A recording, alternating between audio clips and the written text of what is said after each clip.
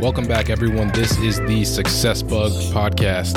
I'm your host, Jay Washington, and today we will not be having an episode. I know, so sad, but we have reached the conclusion of yet another awesome season of the Success Bug Podcast.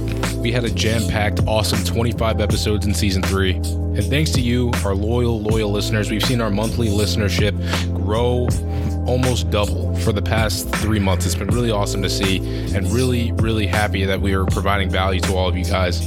We're going to kick it up a notch in Season 4. We have a lot planned. We really do. More interviews with different entrepreneurs in different spaces doing really awesome things we haven't touched on before. Even more net worth content that we're bringing out now. It's been a really successful part of the show. You guys have seemed to really like it, so we're going to double down on that as well. And if you think I'm kidding, we're planting a flag in the ground right now. By April 1st, we will be putting out 2 episodes per week. Wednesdays, we will be doing our net worth commentary. And on Fridays, we'll be interviewing another young, successful, relatable entrepreneur. We want to make sure that we're giving you guys as much content as possible that you really enjoy, and we really think that making the switch will do that.